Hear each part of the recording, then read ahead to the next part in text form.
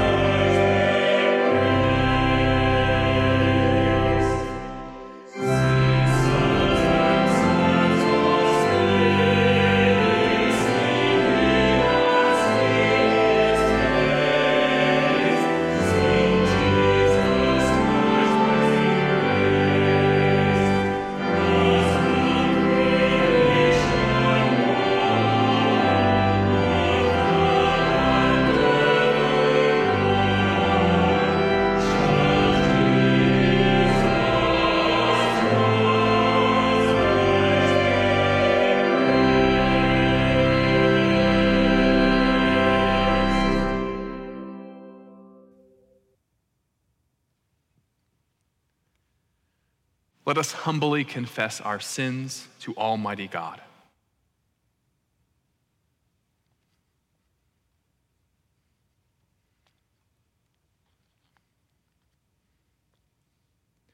Most merciful God, we confess that we have sinned against you in thought, in word, and deed, by what we have done and by what we have left undone.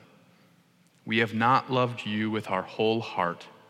We have not loved our neighbors as ourselves. We are truly sorry, and we humbly repent.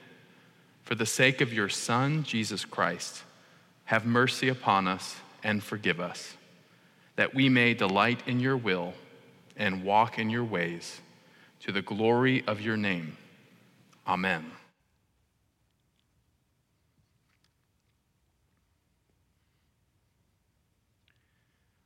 Almighty God, our Heavenly Father, who in his great mercy has promised forgiveness of sins to all those who sincerely repent and with true faith turn to him, have mercy upon you, pardon and deliver you from all your sins, confirm and strengthen you in all goodness, and bring you to everlasting life, through Jesus Christ our Lord. Amen. O Lord, open our lips, and our mouths shall proclaim your praise. O God, make speed to save us. O Lord, make haste to help us. Glory be to the Father, and to the Son, and to the Holy Spirit, as it was in the beginning, is now, and ever shall be, world without end. Amen. Praise the Lord. The Lord's name be praised. Our psalm appointed for today is Psalm 116. We will read this responsively by half verse, beginning at verse 11. What shall I give unto the Lord for all the benefits that he has done unto me? I will lift up the cup of salvation and call upon the name of the Lord. I will pay my vows unto the Lord in the presence of all his people. Dear in the sight of the Lord is the death of his saints. O Lord, I am your servant. I am your servant and the child of your handmaid. You have broken my bonds asunder. I will offer you the sacrifice of thanksgiving and will call upon the name of the Lord. I will pay my vows unto the Lord in the sight of all his people. In the courts of the Lord's house, even in the midst of you, O Jerusalem, praise the Lord. Glory be to the Father, and to the Son, and to the Holy Spirit, as it was in the beginning, is now, and ever shall be, world without end. Amen.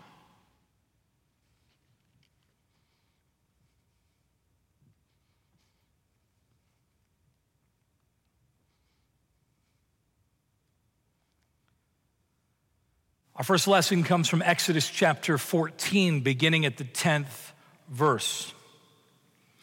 When Pharaoh drew near, the people of Israel lifted up their eyes, and behold, the Egyptians were marching on them, and they cried out to the Lord, and they were greatly terrified. And they said to Moses, "Is it because there were no graves in Egypt that you brought us out to die in the wilderness? What have you done in bringing us out of Egypt? Is this not what we told you when we were in Egypt? Leave us alone, that we may serve the Egyptians. For it would have been better for us to have served the Egyptians than to die in the wilderness." And Moses said to them, "Fear not, stand firm, and see the salvation of the Lord, that he will work for you this day. For these Egyptians that you see this day, you will never see again." And the Lord said to Moses, "Why do you cry out? Tell the people of Israel to go forward. Lift up your staff, stretch out your hand over the sea and divide it, that the people of Israel may go through the sea on dry land. And I will harden the hearts of the Egyptians so that they shall go in after you into the sea. And I will be glorified over Pharaoh and his host and his chariots and his horsemen. And all the Egyptians shall know that I am the Lord, when I have gotten glory over Pharaoh and his chariots and his horses." The word of the Lord. Thanks be to God. Let us sing together our gradual.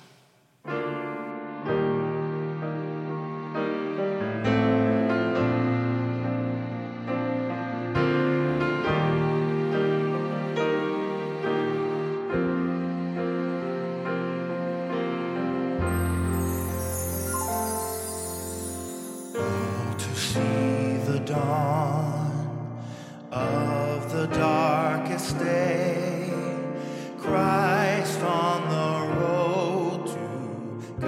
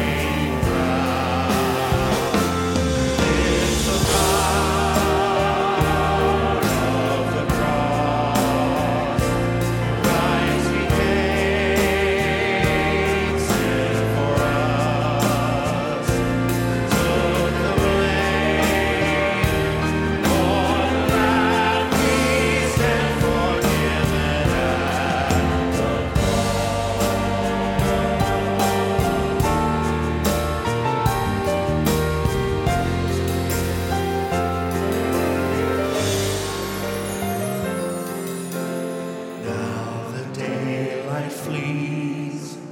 Now the ground beneath quakes as its maker bows his head. Curtain torn in two, dead are raised to life.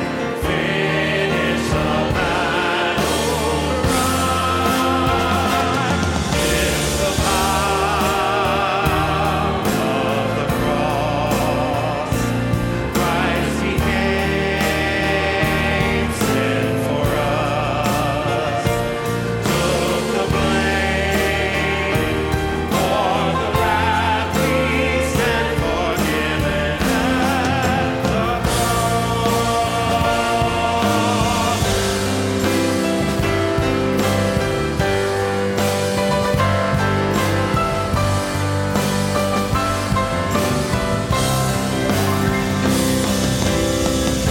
to see my name written in the wound, for through your suffering I am free. Death is crushed to death, life is mine to live. On through your selfless love, it's the power of the cross. Son of God, slave for us. What a love, what a cost we stand forgiven at the cross. What a love, what a cost we stand forgiven at the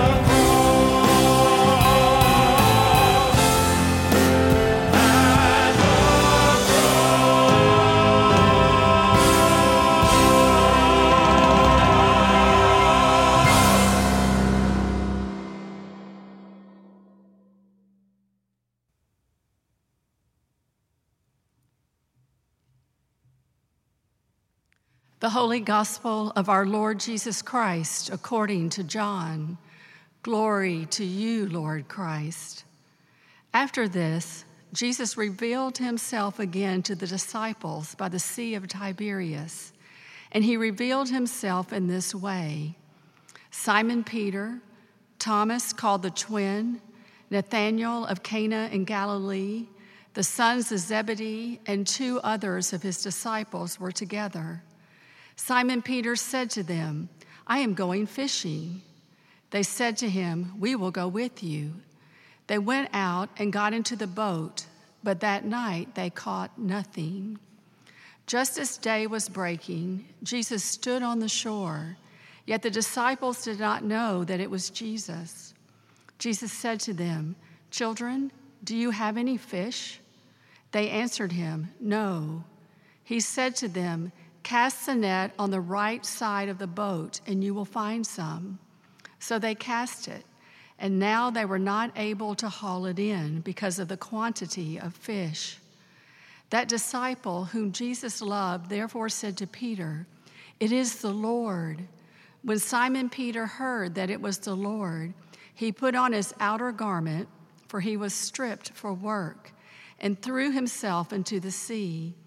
The other disciples came in the boat, dragging the net full of fish, for they were not far from the land, but about 100 yards off.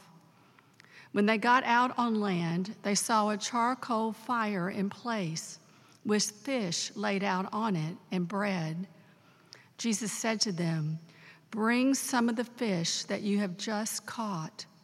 So Simon Peter went aboard and hauled the net ashore, full of large fish, 153 of them. And although there were so many, the net was not torn. Jesus said to them, "Come and have breakfast." Now none of the disciples dared ask him, "Who are you?" They knew it was the Lord. Jesus came and took the bread and gave it to them, and so with the fish. This was now the 3rd time that Jesus was revealed to the disciples after he was raised from the dead. The gospel of the Lord. Praise to you, Lord Christ.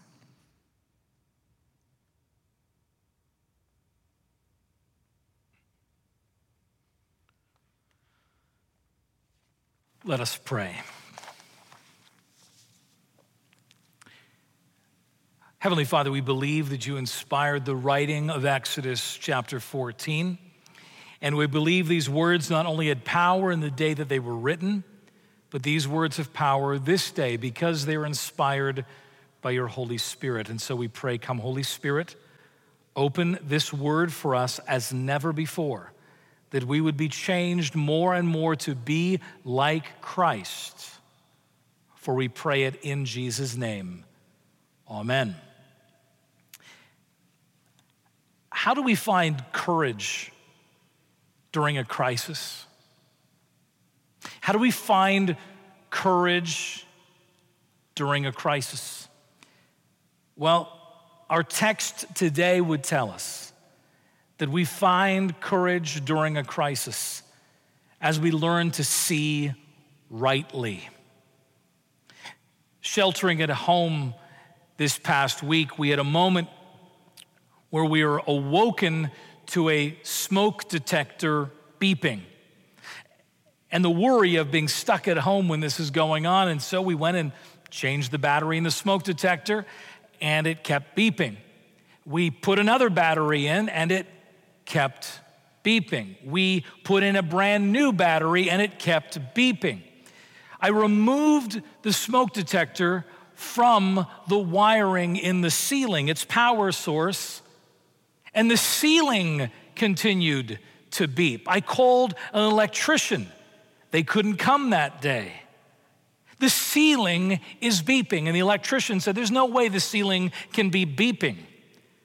And as I was going downstairs, shutting off the main power to the whole house, and yet still hearing the ceiling beeping, as I'm going to gather my prayer book, ready to perform an exorcism on the house, I looked and I noticed another box on the wall next to where the smoke detector had been. And I leaned close, and the beeping was coming from that box. It was a carbon monoxide detector that was low on batteries. I just didn't see it. All that agony because I couldn't see what was right in front of my eyes. See, Exodus 14 is a story about Israel not seeing what was right in front of their eyes. Verse 10 of our text here, if you'll turn with me to Exodus 14, when Pharaoh drew near, the people of Israel lifted up their eyes, and behold, the Egyptians were marching after them. They're at the Red Sea. And so here's what they see.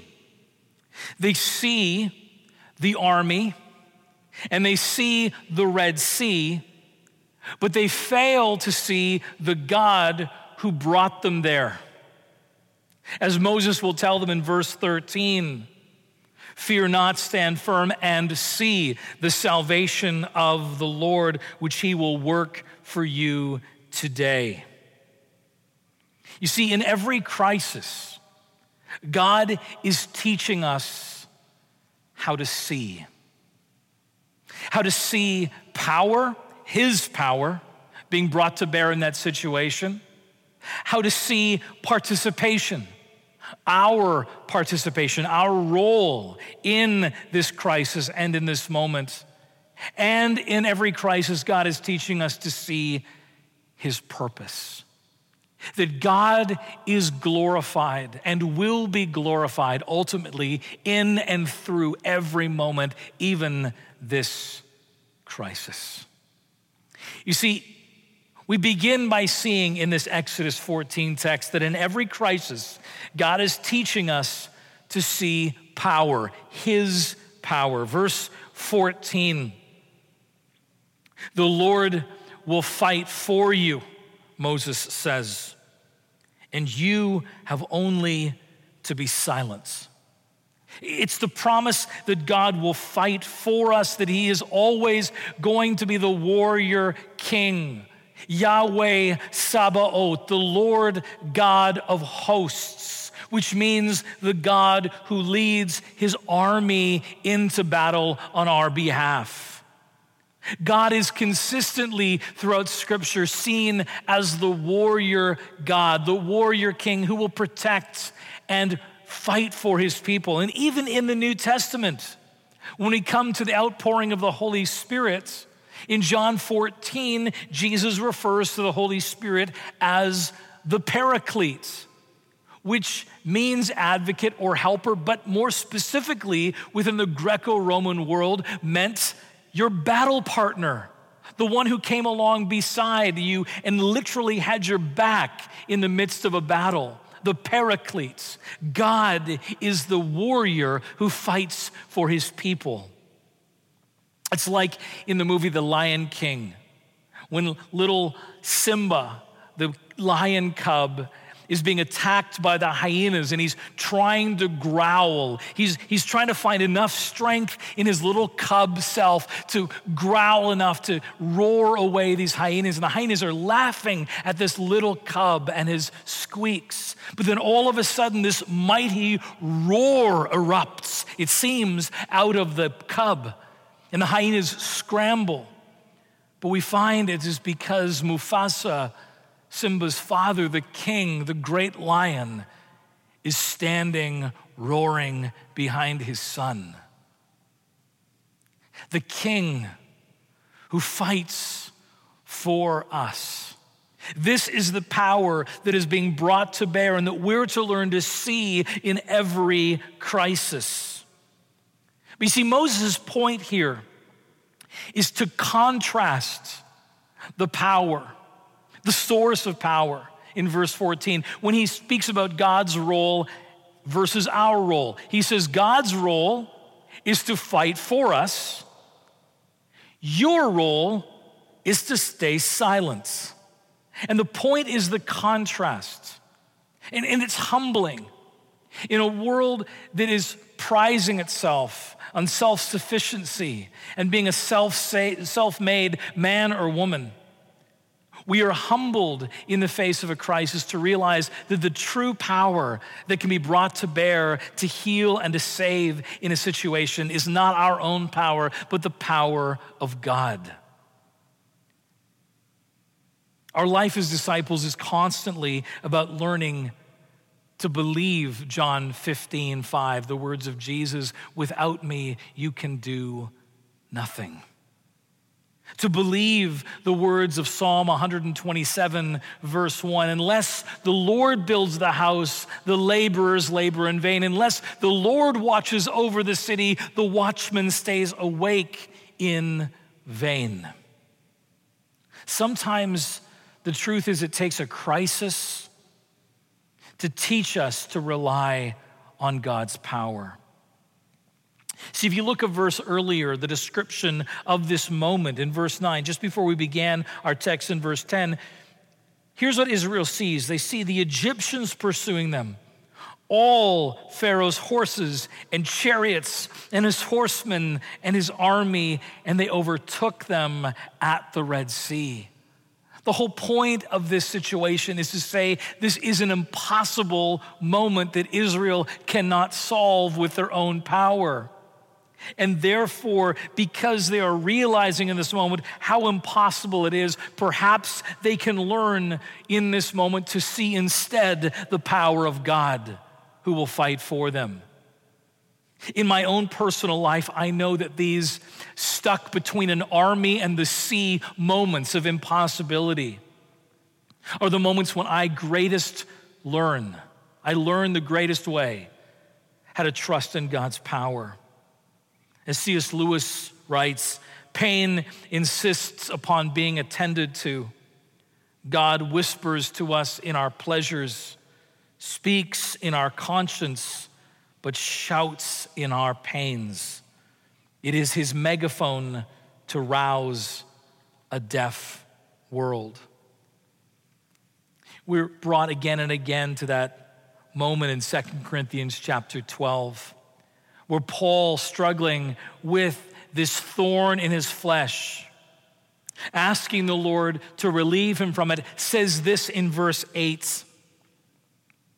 He said, 3 times I pleaded with the Lord about this, that the thorn, should leave me. But he said to me, my grace is sufficient for you, for my power is made perfect in weakness.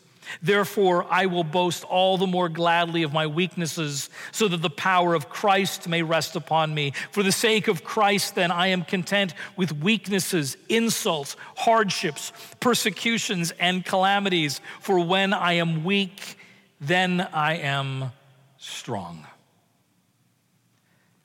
In every crisis, God is teaching us to see power, his power. But in every crisis, God is also teaching us to see participation, our participation with him in this moment.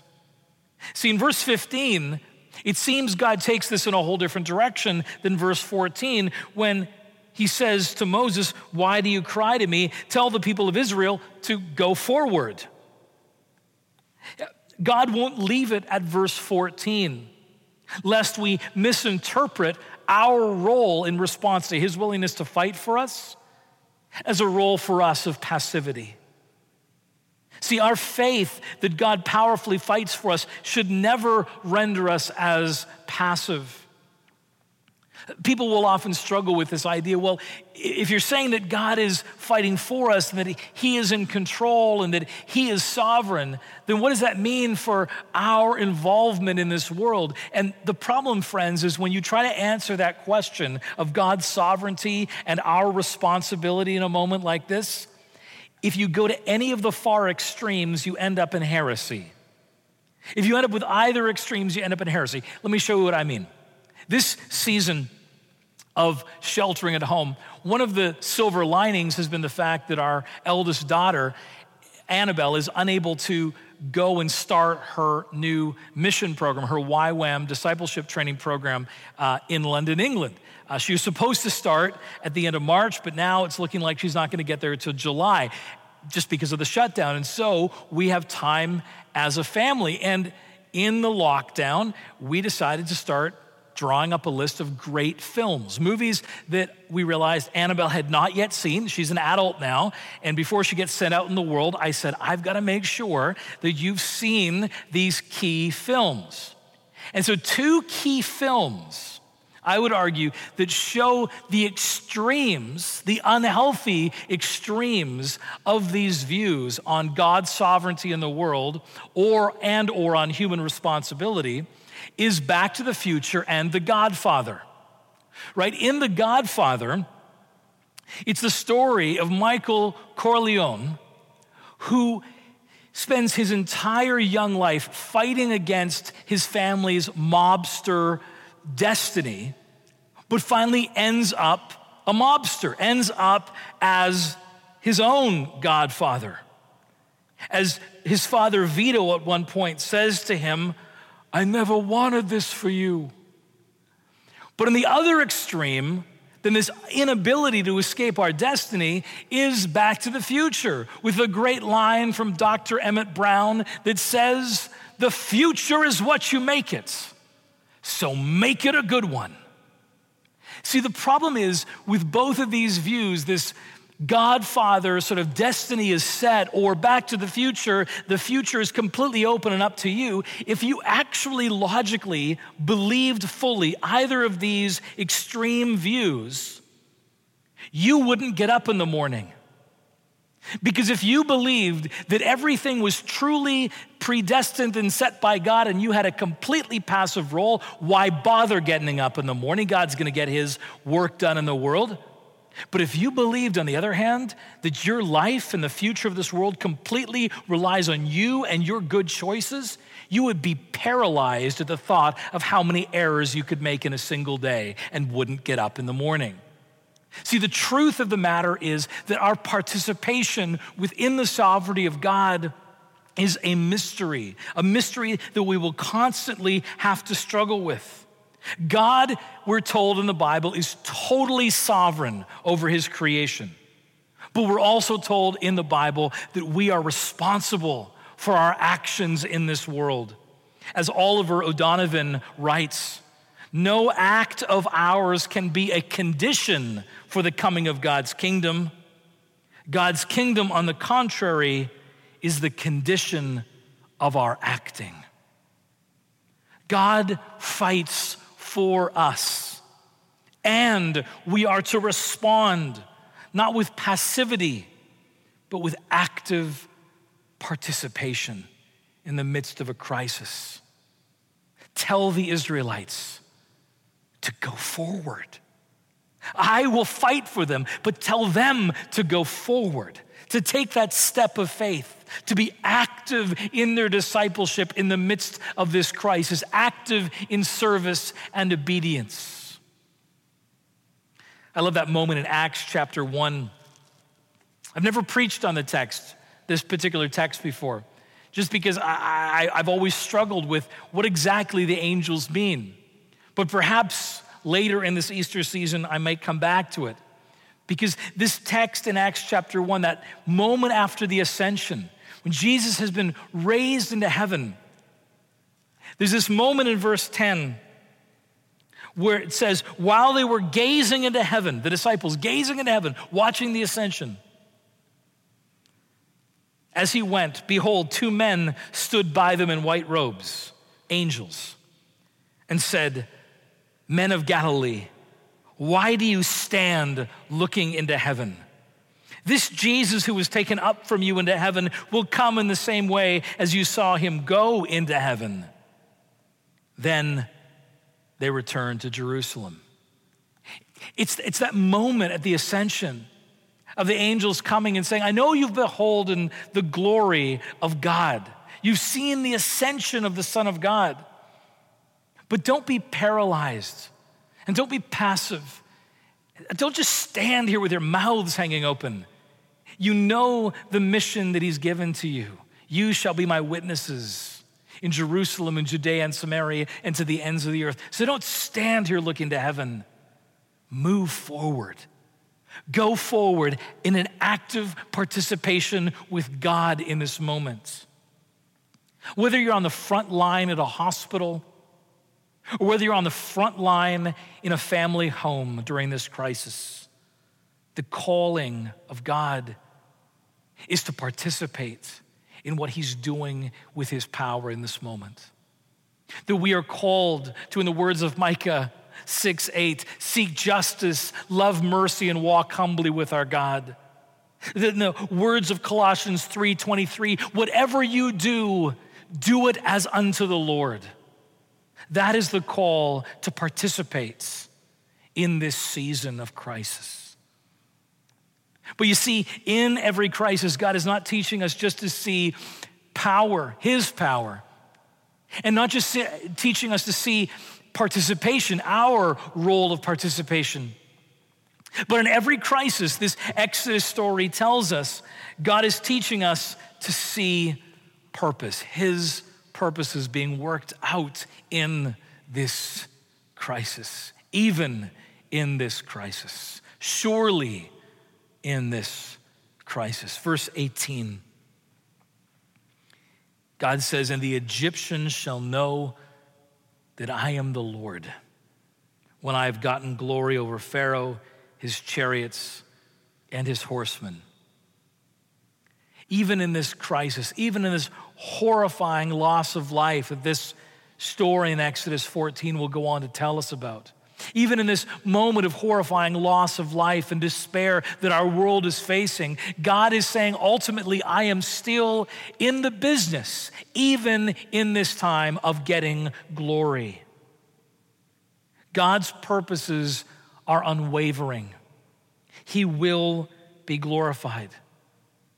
I love that verse 18 says that this is how God gets the glory, or the reason that God gets the glory. That the Egyptians shall know I am the Lord. That the Egyptians, Israel's sworn enemy, the oppressors, would come to know Yahweh as God, the true God, and would come into a saving personal relationship with him. And do you know what's amazing about this verse 18? This promise that in the midst of this horrible Exodus 14 crisis, that God would be glorified, that Egypt would come to know him as the Lord God, is to this day now, we can see the fulfillment of this verse. Because when you go into Egypt today and you meet Coptic Christians who have stood firm in the faith under great persecution under Islam for centuries, you see a church in Egypt that knows the Lord and is faithful to him even in the midst of their own crises. See, God is in the business of getting glory for himself, that the world would know that he is the true God. But we need to recognize this reality, that God's purposes, and be so careful with this, that God's purposes being realized in a crisis, that he gets the glory, doesn't guarantee that we are unharmed. That's ultimately not the promise here. The promise is that he gets the glory and more of the world would know that he is God. As I often pray quietly to myself as I'm walking up to the pulpit, before I pray with the congregation, I say, "Oh Lord, would you through this preaching moment increase the fame of the name of Jesus? That no matter what happens in this next moment, would Jesus be more famous in this world?" That's ultimately what God's aim is as he gets glory. And it doesn't mean that we're going to be unharmed. Romans 8:28, which is so often cited in these difficult times as, God working his purposes in the midst of this. Romans 8:28, God causes all things to work together for the good, for those who love God, who are called according to his purposes. But those words are so often misunderstood because those words are so often not read in the context of Romans 8:29. See, Romans 8:28, God causes all things to work together for the good for those who love God, who are called according to his purposes. Verse 29, for those who he foreknew, he predestined to be conformed to the image of his Son, that he might be the first among many brothers and sisters. See, the good that God will bring about through all things is not some picture of health and wealth and well-adjusted kids. But the good which is promised in Romans 8:28 is, as verse 29 would say, that we will be conformed to the image of his Son. The good that comes out of all things is that we are transformed more and more to be like Jesus. And if we're transformed more and more to be like Jesus, it means ultimately, in the words of Matthew 16, verse 24, that whoever would be my disciple must deny themselves daily, take up their cross, and follow me. It's a cruciform life. This is why I'm a terrible companion at Hobby Lobby. You don't want to go to Hobby Lobby with me. Don't get me wrong. I mean, Christian art and putting up scripture on the walls of our homes and our businesses can be a wonderful thing. But so often the problem is when we see this often kitschy Christian art put together, is that these sort of greeting card sentiments are put on display without any theological or pastoral backing. For example, I'd walk through Hobby Lobby and I'd see a sign that would say, if God leads you to it, he will lead you through it. And I want to say, yeah, and through it might mean your nails going into your cross. That's the promise. You may die and God will receive you on the other side of death, and that's how he gets you through it. No one wants to hear about that in aisle 6 at Hobby Lobby. The will of God will never take you where the grace of God will not protect you. And I want to get a spray paint can and say, and protection may look like a horrible, agonizing death, and yet God glorified through it. Am I on my soapbox a bit too much this morning? I think so. See, I'd much prefer, if I owned a Christian shop, I'd make t-shirts that would have the words of the great Chinese-American philosopher Bruce Lee that says, do not pray for an easy life, pray for the strength to endure a difficult one. Or maybe just John 16:33, Jesus' own words, in this world you will have trouble, but fear not, I have overcome the world. In every crisis, the point is that God is glorified. And primarily the way he's glorified is as he uses this moment, this crisis, to change you and me more into the image of his Son. How do we find courage during a crisis? We find courage in a crisis by learning to see rightly. In every crisis, God is teaching us to see power, his power being brought to bear in this moment. He will fight for us. To see participation, our call of obedient service, action in the midst of this, and purpose, his purpose, that he would be glorified, most especially by using this crisis to change your life and my life to look more like Jesus. I close with this, that 3 months after my conversion, I hit a personal crisis due to a throat injury that came from a surgery. I was told I could not sing for several months. And I was not assured that my voice would ever return. My career could be over, I was being faced with. I was injured. I was worried.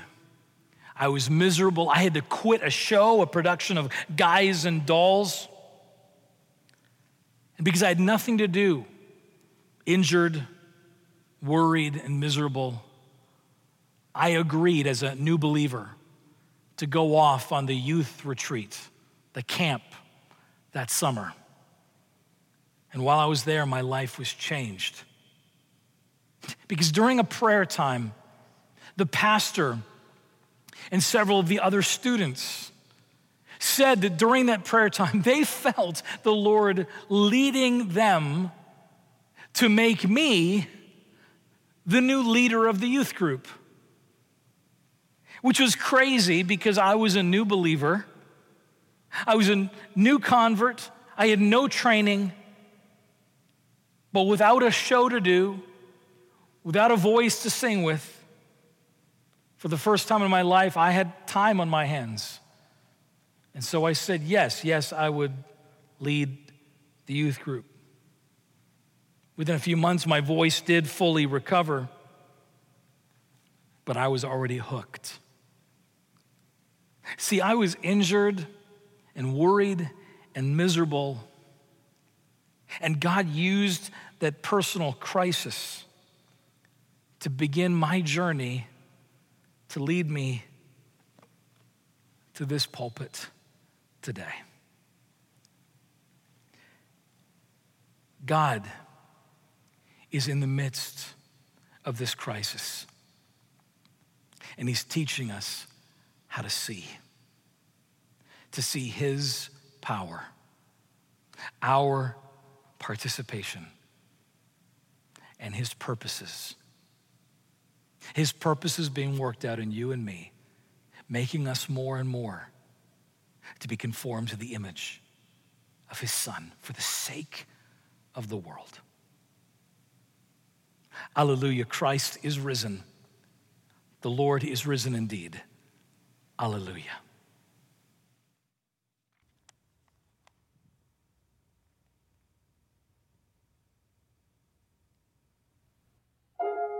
For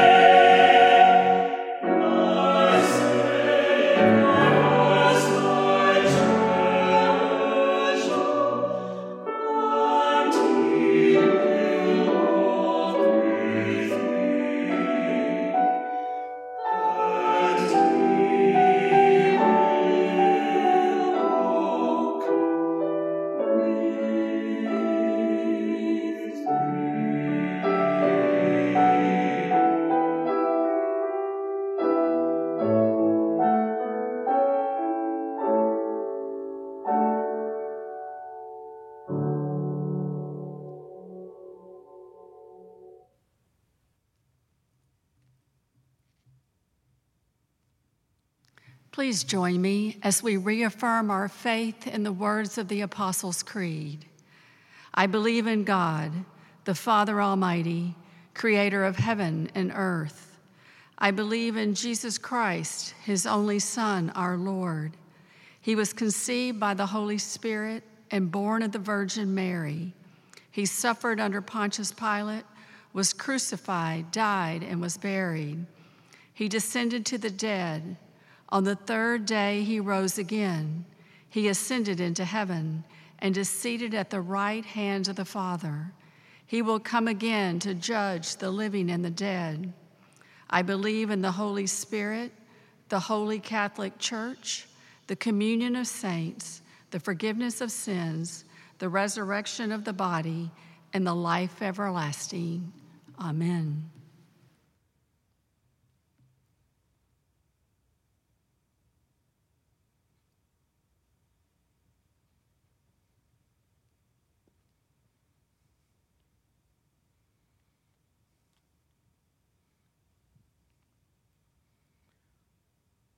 Let us pray. Lord, have mercy upon us. Christ, have mercy upon us. Lord, have mercy upon us. Our Father, who art in heaven, hallowed be thy name. Thy kingdom come, thy will be done, on earth as it is in heaven. Give us this day our daily bread, and forgive us our trespasses, as we forgive those who trespass against us. And lead us not into temptation, but deliver us from evil. For thine is the kingdom, and the power, and the glory, forever and ever. Amen. O Lord, show your mercy upon us, and grant us your salvation. O Lord, guide those who govern us, and lead us in the way of justice and truth. Clothe your ministers with righteousness, and let your people sing for joy. O Lord, save your people, and bless your inheritance. Give peace in our time, O Lord, and defend us by your mighty power. Let not the needy, O Lord, be forgotten, nor the hope of the poor be taken away. Create in us clean hearts, O God, and take not your Holy Spirit from us. As we come now to our intercessions, after each petition, there'll be a moment of silence for you to fill that time with your own prayers along that subject. And then the words, Lord, in your mercy, to which you're invited to respond, hear our prayer. Let us pray. Heavenly Father, we thank you that because of Good Friday and Easter, that we have been made acceptable in your sight to approach your throne of grace. And we know that you hear us and you will do what is best for us. And so we begin our prayers praying for your church throughout the world, asking, Father, that you would teach us what it means to be faithful, to be bold, to be loving in the midst of such a crisis. Give us wisdom to be the church for the sake of the world.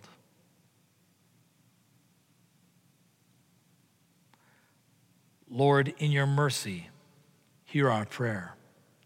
And Father, we pray for the world which you love, the world into which you sent your Son, not to condemn, but to save.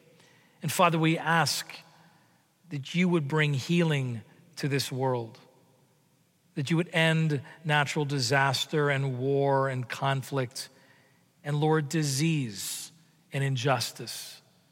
We pray that this virus would be tread down under Jesus' feet and it would come to an end. Teach us what it means as the church to stand with a broken and lost world. Lord, in your mercy, hear our prayer. Father, we pray for those who you've set in authority, both over the church and in this world. We pray for our archbishop and our bishops, our church leaders. We pray for our president and the leaders of the nations. We pray for our governor and our state legislature. We pray for our mayor and our local civic authority, for our first responders, for our medical workers, for our researchers and those who are seeking for a cure and for a vaccine. Father, we pray that for all who lead, you will guide us to lead with justice and truth and integrity and patience and much, much love and wisdom. Lord, in your mercy, hear our prayer. And Father, now we pray for those who are sick and suffering, those who are in need this hour, those who are dying, those who are bereaved, and we raise their names before you now, asking for their safety, for their healing, and for their salvation.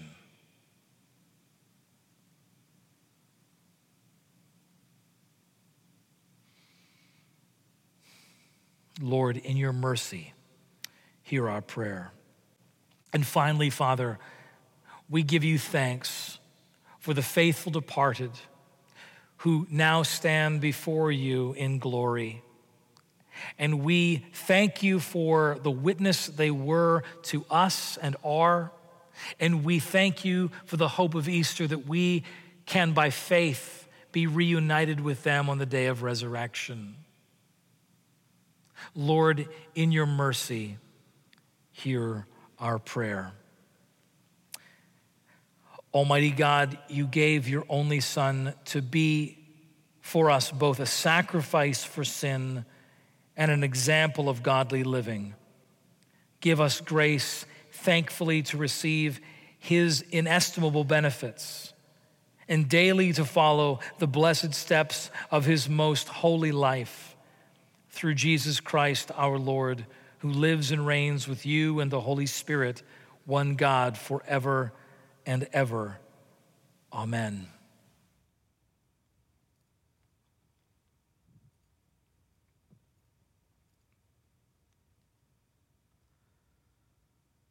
Let us bless the Lord. Thanks be to God. The grace of our Lord Jesus Christ and the love of God and the fellowship of the Holy Spirit be with us all evermore. Amen.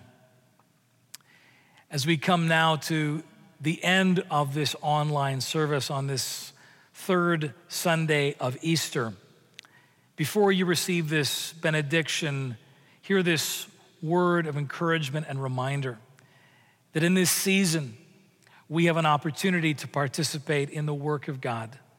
We can be sharing these online services and online opportunities from the Church Plano website with our friends to be meeting the spiritual needs of those around us. We can be considering how to contribute to our local food banks. And even when those food banks reopen for volunteers, asking how we might step in to volunteer and serve. And we are called in faithfulness to continue to give financially to the work and ministry of Church Plano. Because as we continue this ministry, and also as benevolent needs continue to arise within our community, your gifts have an opportunity to bless those who come to us in need in the months and even years ahead of us. Hear this word of benediction and blessing as a confirmation and a declaration that God is with us in the midst of these challenging times. Easter is that promise. The peace of God, which passes all understanding, guards your hearts and minds in the knowledge and love of God and of his Son, Jesus Christ our Lord. And the blessing of God Almighty, the Father, the Son, and the Holy Spirit be amongst you and remain with you always. Amen. Let us sing together our closing hymn.